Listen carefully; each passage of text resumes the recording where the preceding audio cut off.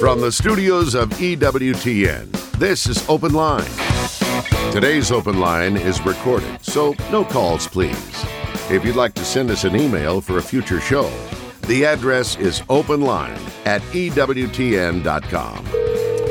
Welcome to a very special mailbag edition of EWTN's Open Line Monday. Father John Trigilio is in the house, and we're going to empty out the mailbag, take a couple of questions that were phoned in earlier from some of our listeners. And so if you'd like to be part of the program, can't help you today.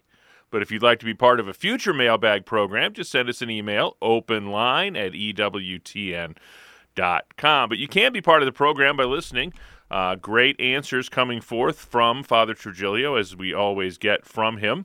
Michael McCall producing the program. I'm Jack Williams, and our host, as he is every Monday, Father John Trigilio, in all of his allergic glory. How are you? Sneezing away. There you go. So I'm going to kick things off with a bang here. Tracy in Longmont, Colorado, called into a previous program and didn't get on the air. Oh. And she wants to know if they have found Sodom and Gomorrah. She said there is a preacher traveling around claiming that he has a piece of brimstone from there and is warning people about sin with it. Well, he may indeed have it. I don't know. He'd have to get it carbon dated and analyzed. Obviously, we believe Sodom and Gomorrah existed, and then it got destroyed. So if somebody wants to claim they have an artifact from that or anything else, I mean, it's possible. I mean, I don't know how probable it is, because if you could destroy by fire and brimstone from heaven, I don't think there's going to be much left. And the only one that actually saw the thing happen is now a pillar of salt. So I'm not saying it's not true, but I'm saying it's highly unlikely. And yet, yeah, there's a moral teaching there. Don't do like they did. Joe writes in, he said, I recently spoke to Protestants who say that one must be baptized only in the name of Jesus, and that saying the names of the Trinity is just listing some titles. How do I respond to this? Well, then they got to take it up with Jesus. He's the one who said, go baptize in the name of the Father, Son, and Holy Spirit. So we have to take our Lord at his word, which I know there were instances where people were trying to baptize just in the name of Jesus, but the church from day one said, no, that's not going to work. It's from our Lord's own lips, his divine command.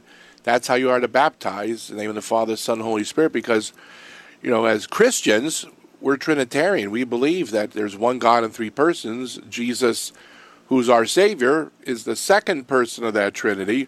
But to baptize with just his name would not be baptism. Grant sends us an email. He says, how can I prove that the Bible is truly inspired Word of God and not just written by men? Well, it was written by men, but it was inspired by the Holy Spirit. And the issue here is nowhere in sacred scripture do you have an explicit sacred author saying, the Holy Spirit sat me down one day and said, write this down. That's not how we understand biblical inspiration. Pope Leo XIII gave a wonderful definition of it, and basically it says that the Holy Spirit used those men who wrote the sacred writings. They're called the sacred authors, and they wrote those things and only those things that the Holy Spirit wanted written. Yet they retained their full human free will and their human nature. So they used their memory, they used their imagination. And each author used a different literary genre. Some were narrative, like the four Gospels. Others were more poetry. Some have other types. So it's because the Christian community, and especially the church, because it was the church that was set up first before the scriptures were written in terms of the New Testament. Matthew did not take notes at the Sermon on the Mount, and nor did St. John write things down at the Last Supper. So we have the oral tradition, what was said by the apostles about what Jesus said and did.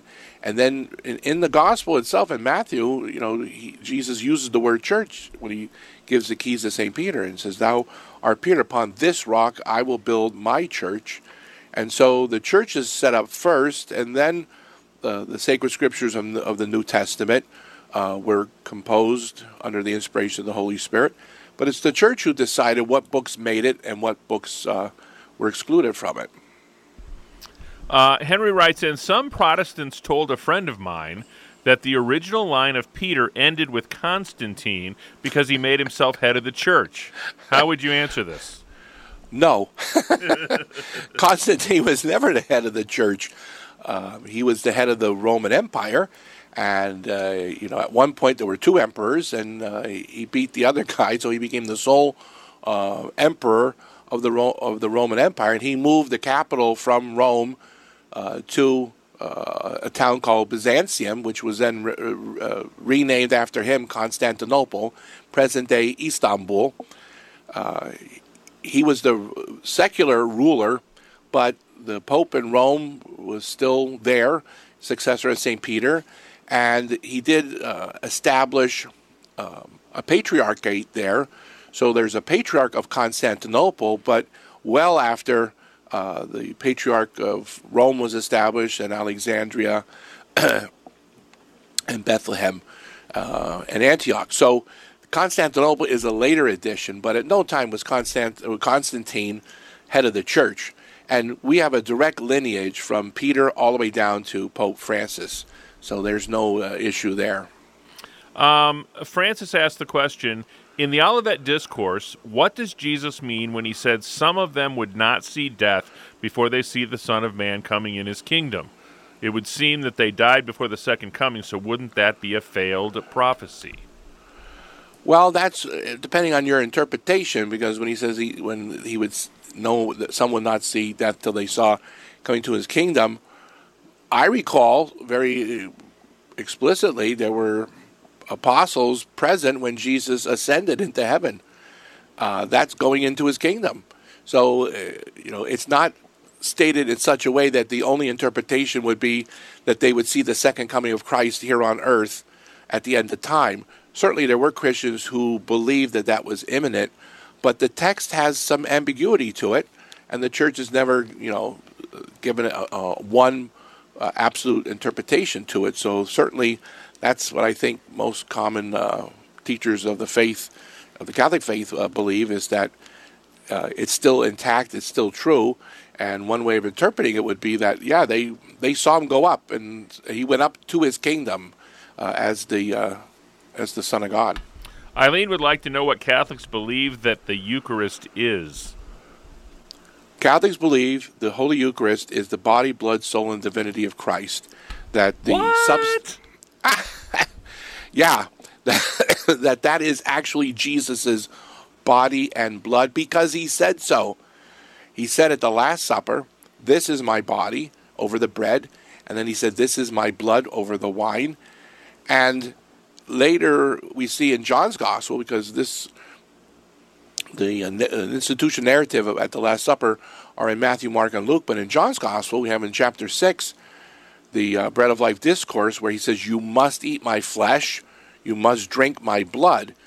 And when connecting the dots, when you take John 6 and then connect them to the Last Supper and the other three synoptic Gospels, now it makes sense.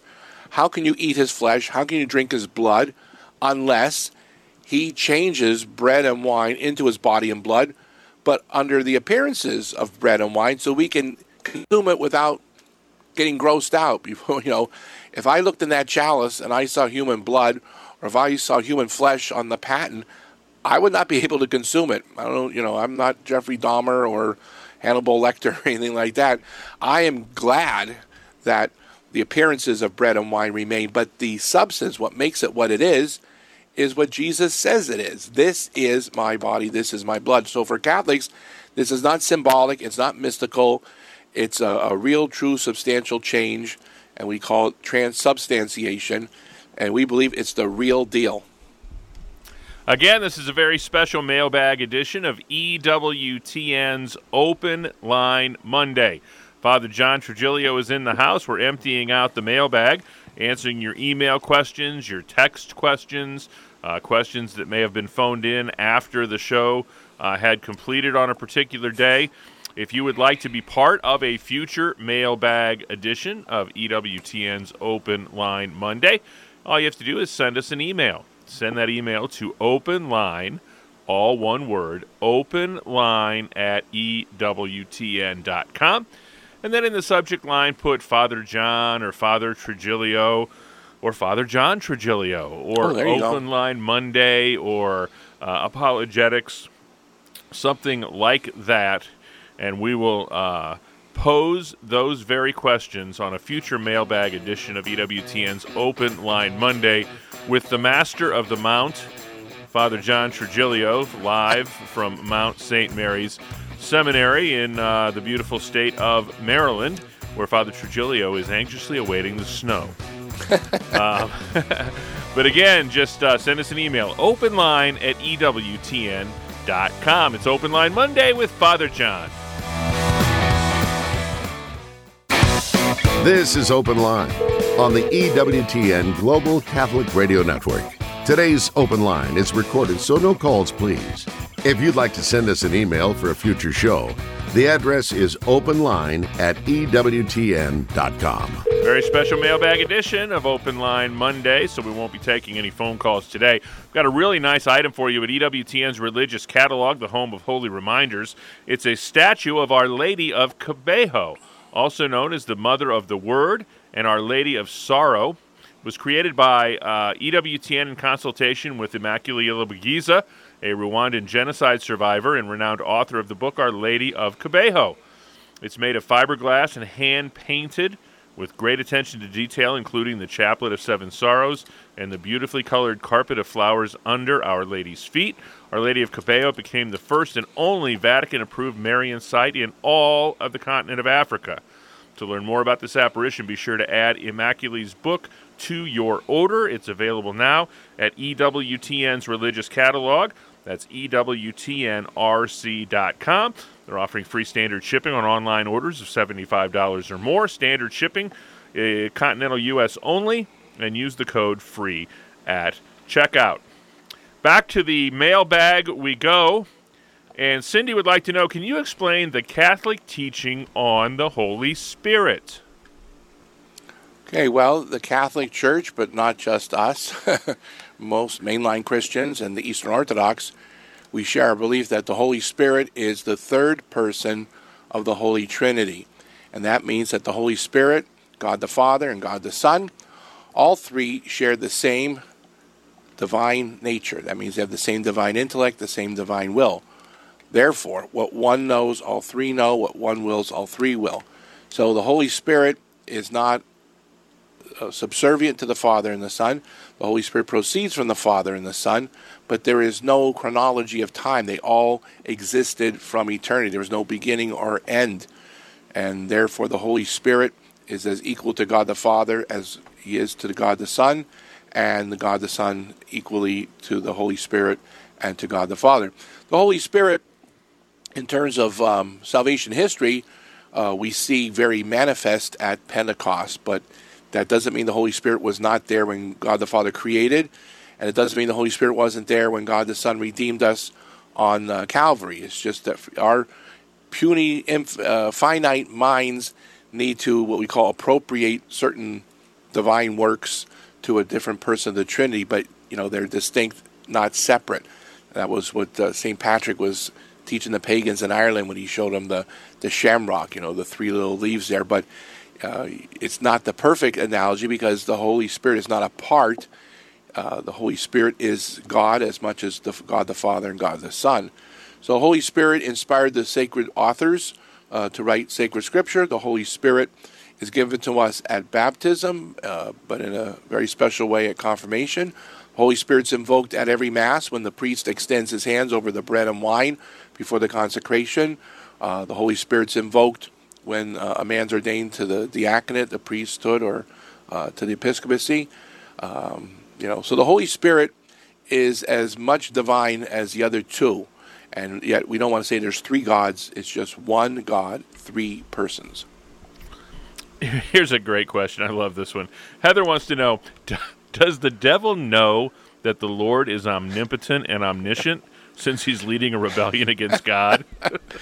You'd have to ask, you wonder, The angels, before they fell, and that includes Lucifer, before he became the devil, everything they knew all at one time because it's infused knowledge. So theologians speculate, the devil knew that and knows that God is the supreme being. He is omnipotent. He's omnipresent.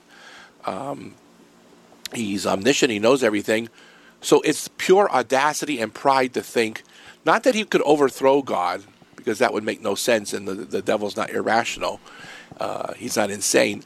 But he has a free will, and he either freely surrendered to the will of God, or he refused dominion of God, and that's what happened. So his rebellion wasn't against that he wanted to kick out God, but that he didn't want to serve. That was, John Milton, the English poet, he coined that phrase in Paradise Lost, far better to reign in hell than serve in heaven. Well, guess what? He reigns in hell, but hell's a horrible place, and he could have been serving in a gorgeous, pleasant place called heaven. Again, it's a very special mailbag edition of EWTN's Open Line Monday. Graham writes in, why is it that the Catholic Church does not promote Bible studies? We do. We do. On most parishes I know, I had one in both of my parishes. I was pastor for 16 years in Harrisburg Diocese, and Our Lady of Good Counsel in Marysville and St. Bernadette and Duncannon. Some parishes, there's just not interest, but that doesn't mean that the priest isn't willing to provide it. But remember, every Mass, we have the reading of sacred Scripture. And at every Sunday Mass especially, a homily is required. It's demanded. And we're told, as priests and deacons, that we should preach on the sacred word. Therefore, that's a form of Bible study. But we don't tell people they can't, read the Bible. We want them to read the Bible. We want them to attend Bible study. It's just that, for whatever reason, it's not as popular as you might find in other churches, but that's not the fault of the Catholic Church. It's not the fault of the pastor.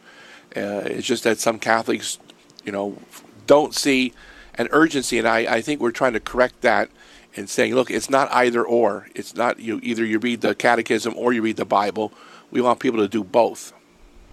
Let's take a listen to one of our listener comment line calls. My name is Don here in Omaha. And I have a question. If an older person has a heart chest pains and normally would call the ambulance, is it permissible just to not call and like similar to do not resuscitate? I don't know how many people have this question, but if you've got an answer, I'd like to hear it. Oh, that's a good question, because when I was hospital chaplain, at 2 hospitals in Harrisburg, but even as a parish priest, and I've had experience even here at the seminary where someone I knew at the hospital or the nursing home or someone at home, if you have a terminal illness where death is not only inevitable but is imminent, you can embrace a do not resuscitate order, which they can put especially at the nursing home and at the hospital. At home, if you have hospice, you can make the same request, as long as it's not a situation where you're that's the only issue is that you're having a heart attack, and otherwise you're in reasonably good health, and you're still young enough that you have probable life in you for some years yet to come, and especially if you don't have responsibilities like you're a spouse or you're a parent. So if you're elderly and you've got terminal cancer, or you're like many cases at the nursing home, some of these poor women, they have osteoporosis where their ribs are so frail that if you try to do CPR on them, you're going to crush their ribs and they're going to be worse off than just having the heart attack and passing away. So that's the provision there, is what's the reasonable prognosis of them surviving, and what's the quality of life they would have, if you do CPR. So always consult with your parish priest to see what your particular case might be. Interesting email from Dan, who I think is closer to being Catholic than he realizes. He says, where in the Bible does it say to worship Mary or pray to the so-called saints? Doesn't. We don't worship Mary. I think that answer is going to surprise Dan. Yes, we give her honor because, remember, the first commandment forbids us to worship her. Only God can be worshipped or adored. So we follow the first commandment.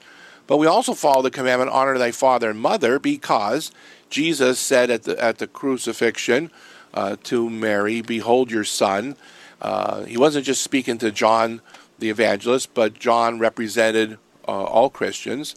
And so she became our mother by adoption, which makes sense. If we say Jesus is our brother, then let's say you get adopted into a family. Well, not only are your adopted parents your parents, but then your siblings are siblings by adoption. So if Jesus is our brother by adoption, then Mary becomes our spiritual mother by adoption. So we honor her, but we do not worship her. And we give her the highest honor because she's the mother of Jesus. We give regular honor to the saints. But again, when we pray to the saints, it's not a prayer of worship that's reserved to God. But remember, there's other forms of prayer. One is adoration. There's another prayer type called intercession, where we ask for somebody's intercession or we pray for someone else. So when we're praying to the saints, we're asking them for their intercession that they would pray to God. And people say, well, you don't need to do that. Well, you don't need to do it on earth either. So if somebody comes to me and says, I'm having an appendix surgery tomorrow, would you pray for me? Theologically, I could say, you don't need my prayers, and just walk away. But that would be impolite and rude and unchristian. So if you could ask me for prayers for you, and I consent, I'm not bumping Jesus out of the way because I'm praying to Jesus for you, then the saints can do the same thing. They can pray for us to Jesus, and they're not bumping him out of the way. Got a couple of related questions we'll go back to back with here. Kevin says, some Protestants say we're all priests and that they should go straight to God for forgiveness. So why do Catholics go to a priest for confession?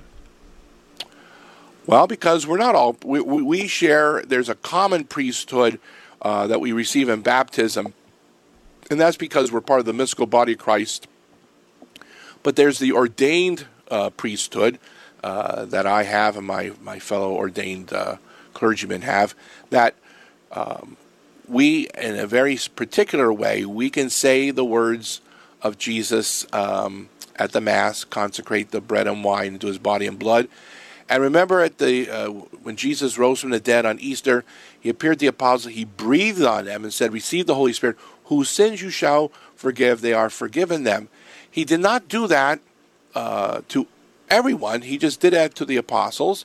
And then the apostles, in turn, handed on that gift of being able to forgive sins in what we call the sacrament of penance, or the sacrament of confession, or sometimes called the sacrament of reconciliation.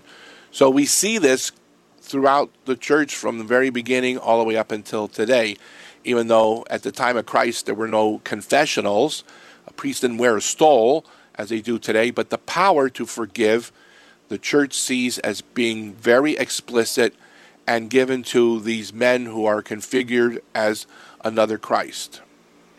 And don't go anywhere. We're going to have the follow-up to that question in just a moment on this very special mailbag edition of EWTN's Open Line Monday. So we're not taking your phone calls today, but if you would like to be part of a future mailbag program, all you have to do is send us an email. That email address is openline@EWTN.com. That's openline@EWTN.com. Open line is all one word.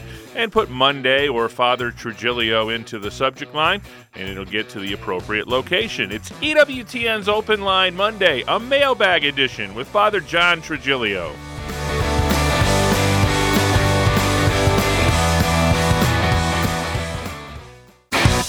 This is Open Line on the EWTN Global Catholic Radio Network. Today's Open Line is recorded, so no calls, please. If you'd like to send us an email for a future show, the address is openline@EWTN.com. So we just answered Kevin's question about why you have to go to a priest for confession. Hannah writes in, since the bishops are the successors of the apostles and the gift of confession was passed on to them, why is it that a priest can provide forgiveness through confession even though they're not bishops? The same reason why we can say Mass, because only the apostles were at the Last Supper, so technically they were bishops, they were the first bishops. The power to consecrate, the power to absolve sins was given to the priests, the elders, as sometimes is referred to in some scripture translations. These are basically, these are the men who were not bishops, but they were not deacons. All right, so the church, at the very beginning, saw the three levels of holy orders, and the bishops commissioned these men to do those things that they couldn't do because the sheer number. Like the deacons were created in the New Testament because they took care of the poor, the widows, the orphans. It was very practical. They also preached, but in the towns itself, because you had large growing of the Christian community, there's no way, and a bishop could take care of all the spiritual needs and say Mass everywhere for everyone in his jurisdiction. So from very early, from the time of the apostles, you had these special men who were probably one of the 72 disciples, were then made priests, presbyters, and that power was conferred to them. And we see the word priest, more than once in the New Testament and in the Old Testament, particularly referring to Jesus, thou art a priest forever. So the concept of priest having the power of Christ is because the priest is configured to Christ just as the bishop does. It's just that the bishop has the fullness of the priesthood. He can celebrate all 7 sacraments. The priest can only do 5, and then the deacons, they can marry and they can baptize. Let's take a listen to another one of our listener comment line calls. Hi, my name's Adam. How does the Catholic Church handle John 3:16, specifically the part about you won't perish if you believe in my Son, Jesus Christ. Whoever believeth in him shall not perish. Does that not confirm salvation for John a person 3. who believes in God? He truly believes that? Does that not give salvation to that individual? Thank you. Okay. I would ask a counter question to that. How do the Protestants deal with the rest of chapter 3? Well, that's it. I was going to say, it's not just John 3:16, it's John 3:17 and John 3:18 and John 3:19. Because remember what Father Lev has always said, you can't take a text out of context. You have a pretext then. So to understand John 3:16, you have to understand John 3:14 and John 3:17 and so forth. To give you the fullness of what's being said. So it's not just that you say, I believe in Jesus, but it's the whole thing that you accept all his teachings, you follow his will, and you do not deny him. So it's not just something you say on your lips, because we see elsewhere in the gospel, it's not those who say, Lord, Lord, it's those who do the will of the Heavenly Father. And I think that gives perfect context, because you have to take John 3:16 as in context of the other Gospels, in terms of, along with the epistles and the whole Bible, and as well as what is taught to us by sacred tradition. Sometimes I think we run the risk of taking for granted our Catholic faith and have a hard time understanding why some people don't become Catholic despite what they claim to believe. And we've got a question along those lines here from Van. He says, I want to convert, but I need advice on how to do this, particularly telling my parents. Ooh. Well, certainly your journey of faith is something you have to take very seriously, and we certainly want everyone who is able to hear the word, hear the good news, to embrace it in its totality. And we're not saying that we're right and everyone else is wrong. We're saying we have the fullness of truth, not because we're know-it-alls as Catholics, but that the Catholic Church has the fullness of truth because we have both sacred scripture and sacred tradition, which are both from God himself. And we have the fullness of grace, all 7 sacraments. So again, it would be like if you were going to go to, it's a bad analogy, but I can't think of a better one. If you go to a store that has everything you need, other than just, say, groceries, a lot of stores now have more than food items because they figure you want to do one-stop shopping, okay? And other than having just a little bit of this and that, imagine a store that has everything you could possibly need, not just what you want, but everything you need is all in one place. And it's everything you need, and it's the best of what you need. Wouldn't you go there? All right? And so that's what the Catholic Church provides, is the fullness of grace, the fullness of truth. And once you realize that, then you want to embrace it. Now, your family and friends, especially, say, your parents or siblings or children, may not understand, but then that's a good opportunity for you for evangelization and witness. Not that you preach to them, but by your example, when they see you've become a better person because of your coming into full communion, then they're going to want a part of it as well. Again, it's a very special mailbag edition of EWTN's Open Line Monday, so we're not taking your phone calls today. Barbara writes in, can you explain why the Church allows First Communion for children prior to confirmation, while adults can't receive until after confirmation? Well, the only reason why adults don't receive it until after confirmation would be if they were it's baptized. It's really just kind of the order of the liturgy.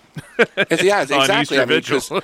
At the Easter Vigil, if they're coming in as, let's say they're not baptized, so they're baptized, then they receive confirmation, and then Holy Communion is later on in the Mass. If they were baptized as a Christian in another denomination, they're not baptized at the Easter Vigil, but they would be confirmed and then receive Holy Communion. But there's no instance where they would be confirmed and then a day or two later receive Holy Communion. They would receive Holy Communion at the same Mass. So it's chronologically, it's just maybe a matter of minutes, not any more than that. Yeah. Robert would like to know, when is the soul formed and how? The soul is created at the moment of conception, and how it's done, God just creates the principle of life. That's that immaterial part of who we are that makes us alive. Now, the physicality of it is that, when the sperm fertilizes the eggs and then you've got an embryo, that DNA is distinct from mom and dad. And so it's a completely different entity, and we believe that at that moment, the soul is created by God and infused into the embryo because the embryo is now alive and it's starting to grow and develop. And it can only grow and develop because it's alive. And he or she has this soul that has an intellect and a will that's starting to grow and form because the body is growing, because the intellect needs the body to get information. And so as the eyes are developing and the ears and all the other senses, all right, the sense of touch, even the intellect depends on those parts of our human nature in order to get information, and then the will can choose from. So we believe the soul is created at the moment of conception. There is no ensoulment later on, as some people had proposed, but because way back in the ancient past, some of the Greek philosophers thought that's what happened because they didn't have the biology we have today. They did not know that the human embryo is human. They believed you started out as a plant, then you became an animal, and then you became a human, and then at that point, your soul was created or put in there. We don't believe that because we have DNA, we have genetics, we have all kinds of precise sciences that show us, once conception takes place, that is a human being. It's not going to turn into a chicken. It's not going to turn into a cat or a dog. It's human. Did you happen to see last week Lila Rose on the Dr. Phil show?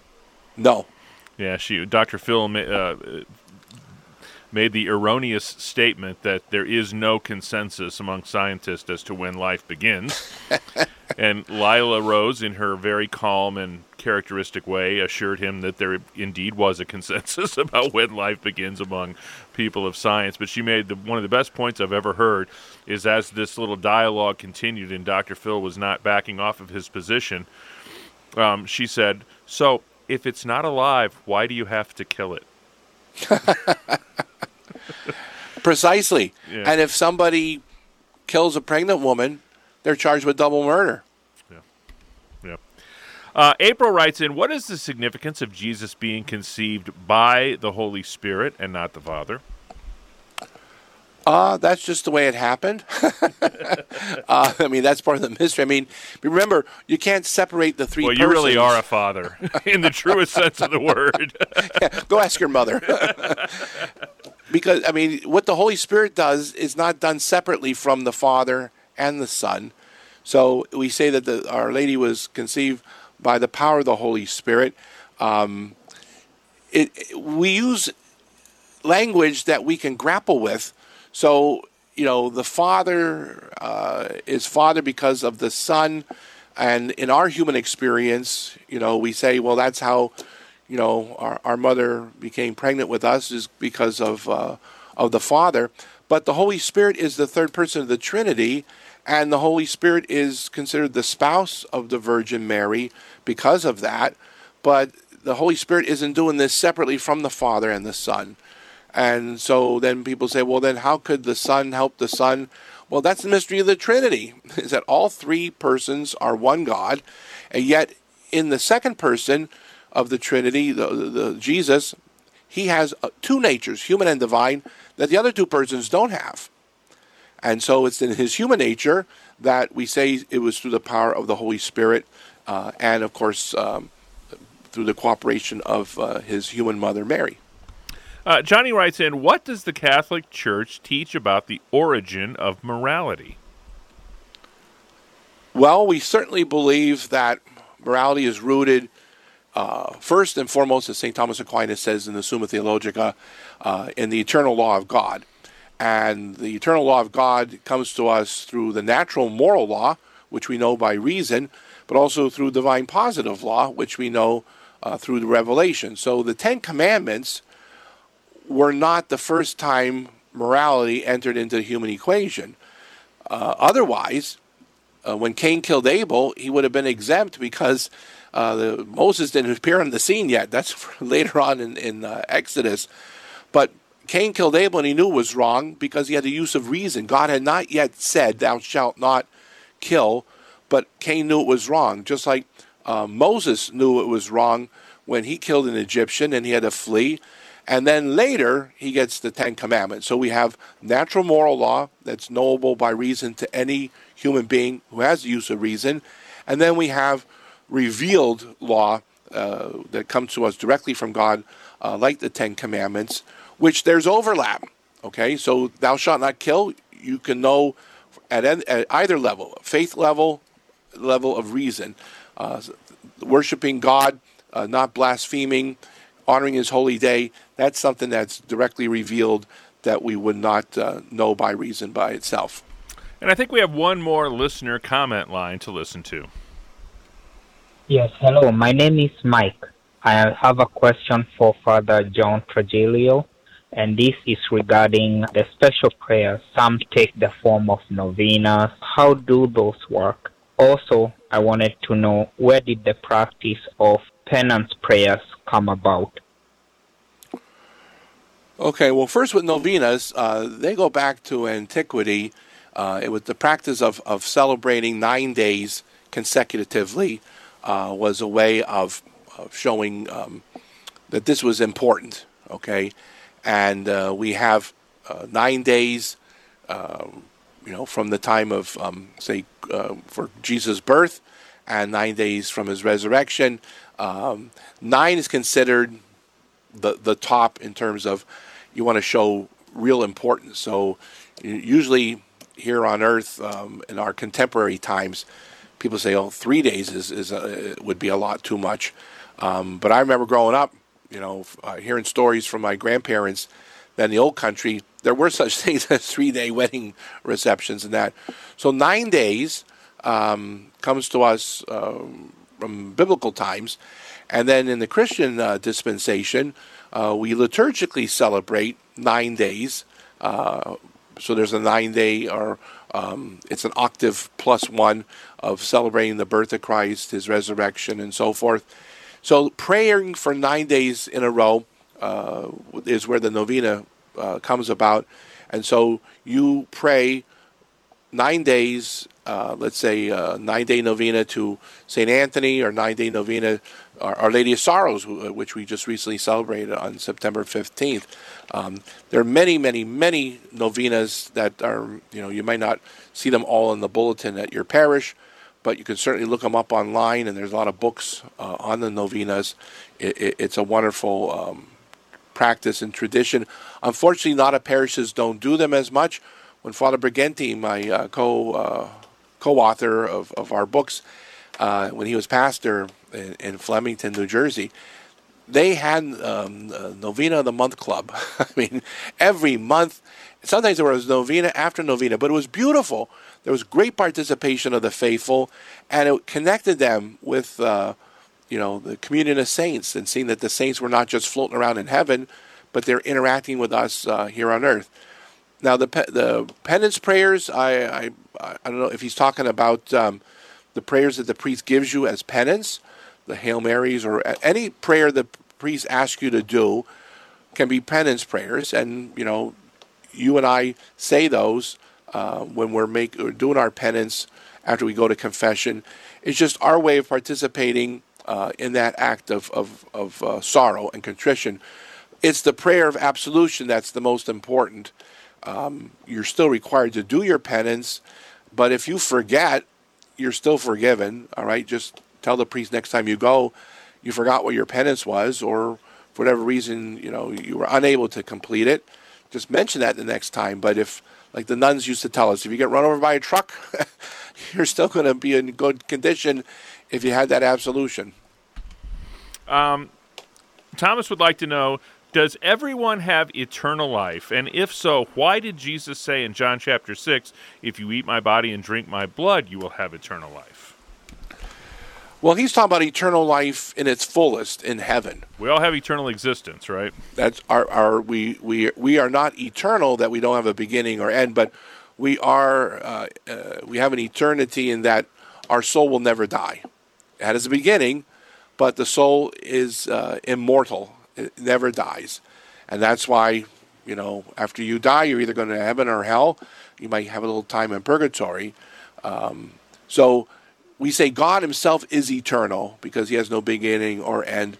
You and I, we have an immortal soul, which one day, after the resurrection of the dead at the end of time, when Jesus comes the second time and raises the dead, and we have general judgment, those who have a glorified body will be taken to heaven, and those who are in hell will be reunited with their bodies. And at that point, the body will be made immortal. But the ones in heaven are going to be very comfortable and happy. The ones who have their bodies in hell, it won't die, but it will suffer pain and torment for all of eternity. So think about that next time you want to sin. Ben writes in, when debating the historicity of the New Testament with a non-believer, is there a comparable secular document that I can use as a backup? Well, there's certain references in Roman documents. The fact that Jesus existed, that he lived in the Holy Land. I think all the way up to the emperor himself, there's references, if not in Tiberius's time, but I think it was the Emperor Claudius, and even maybe Caligula. There was some documentation that they talked about these Christians who followed, the teachings of this Jesus of Nazareth. So we see some secular references, not a lot, because, at the time of the Roman Empire, until it became Christian, Christianity was the enemy of Rome from their standpoint, not from Christianity's standpoint. But you see that, there is some corroboration. There is no birth certificate for Jesus, however, although Mary and Joseph had to go for the census under Caesar Augustus and register. There could be they could discover something maybe, because the Roman census was to be able to assess taxes and that. So I wouldn't be surprised if somewhere along the line somebody found something. But right now, in lack of there, we have references of people of antiquity who do verify that it was certainly believed and people were confident that this Jesus truly existed at one time. Trent says, I don't understand the Catholic view on birth control. If people don't want kids, why do you make them have kids? If we use natural birth control, why can't we use contraceptives? Well, the point is that when someone uses natural family planning, the point is not preventing birth, it's spacing out birth. And you're always open to the possibility that God may bless you with a child, even though you're using natural family planning. So natural family planning is not used as a contraceptive method. It's used to space out or plan the family. So you say, well, if we have one baby every year or every 2 years, we might not be able to afford that. But if we space them out a little bit more, every 3 years or something, that could be your goal.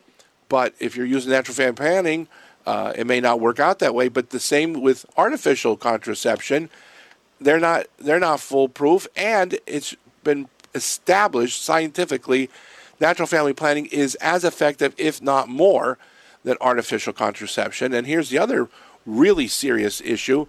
Many of the artificial contraceptive methods, particularly the pills, act as an abortifacient. So they don't prevent conception. They're not contraceptive. What happens is after the egg is fertilized and the embryo is created, it prevents implantation of the embryo into the wall of the uterus. So then it acts as an abortion causing effect. So then it's not contraceptive. It's what we call abortifacient. It's causing an abortion. So that's why the church is saying that natural family planning is permissible. You're using the natural method, and you're open to the possibility, but you're saying all things being equal, we're trying to plan. Whereas with contraceptives, especially artificial contraceptives, you're completely blocking, you're separating the conjugal act of sexual intercourse between husband and wife. Pope Paul VI made it clear, Humani Vitae. It's love and life. It's unity and procreative powers that need to be as part of every act between the husband and wife. Be sure to check out The Doctor is In with our good friend Dr. Ray Guarendi tomorrow afternoon, 1 p.m. Eastern, and every day at 1 p.m. Eastern, Monday through Friday, right here on EWTN Radio. George wants to know if there's a good argument for the Catholic view of baptism with respect to infant baptism. Well, we certainly see in the New Testament referenced more than one occasion where whole families were baptized. That was to underscore the fact that it wasn't just mom and dad. It wasn't just the head of the household, but it was the whole family. And we see, the point that whole families were, if they were, God forbid, there was a tragedy where they died, they buried infants. And we've had the practice, and we have records of going back to the patristics and apostolic times of the practice of baptizing infants, because it's just like when you're born, you receive your citizenship in a sense. If you're born here, United States, then you become a citizen. Whether you knew it or not, whether you agree with it or not, that de facto. And the same with your parents gave you a name. All right, you can legally have that changed if you want. You can renounce your citizenship if you want, but you begin with an identity. And so, from day one, Christians who were not born Christian, who became Christian, they just didn't want it for themselves. In the same way, when my grandparents came from Sicily, they wanted whatever kids they had to come with them, and they all came here to America, and they all became citizens, if not at the same time, very close to each other. So what parent would not want to extend all those privileges and benefits of being a child of God, and instead of making the kid wait? Father, would you leave us with a blessing? Benedicat vos omnipotens Deus, Pater et Filius et Spiritus Sanctus. Amen. On behalf of our host, Father John Trigilio, our producer, Michael McCall, I'm Jack Williams. Thanks so much for tuning in to this very special mailbag edition of EWTN's Open Line Monday. Back at it tomorrow talking faith, family, and fellowship with Father Wade Menezes. Until then, God bless.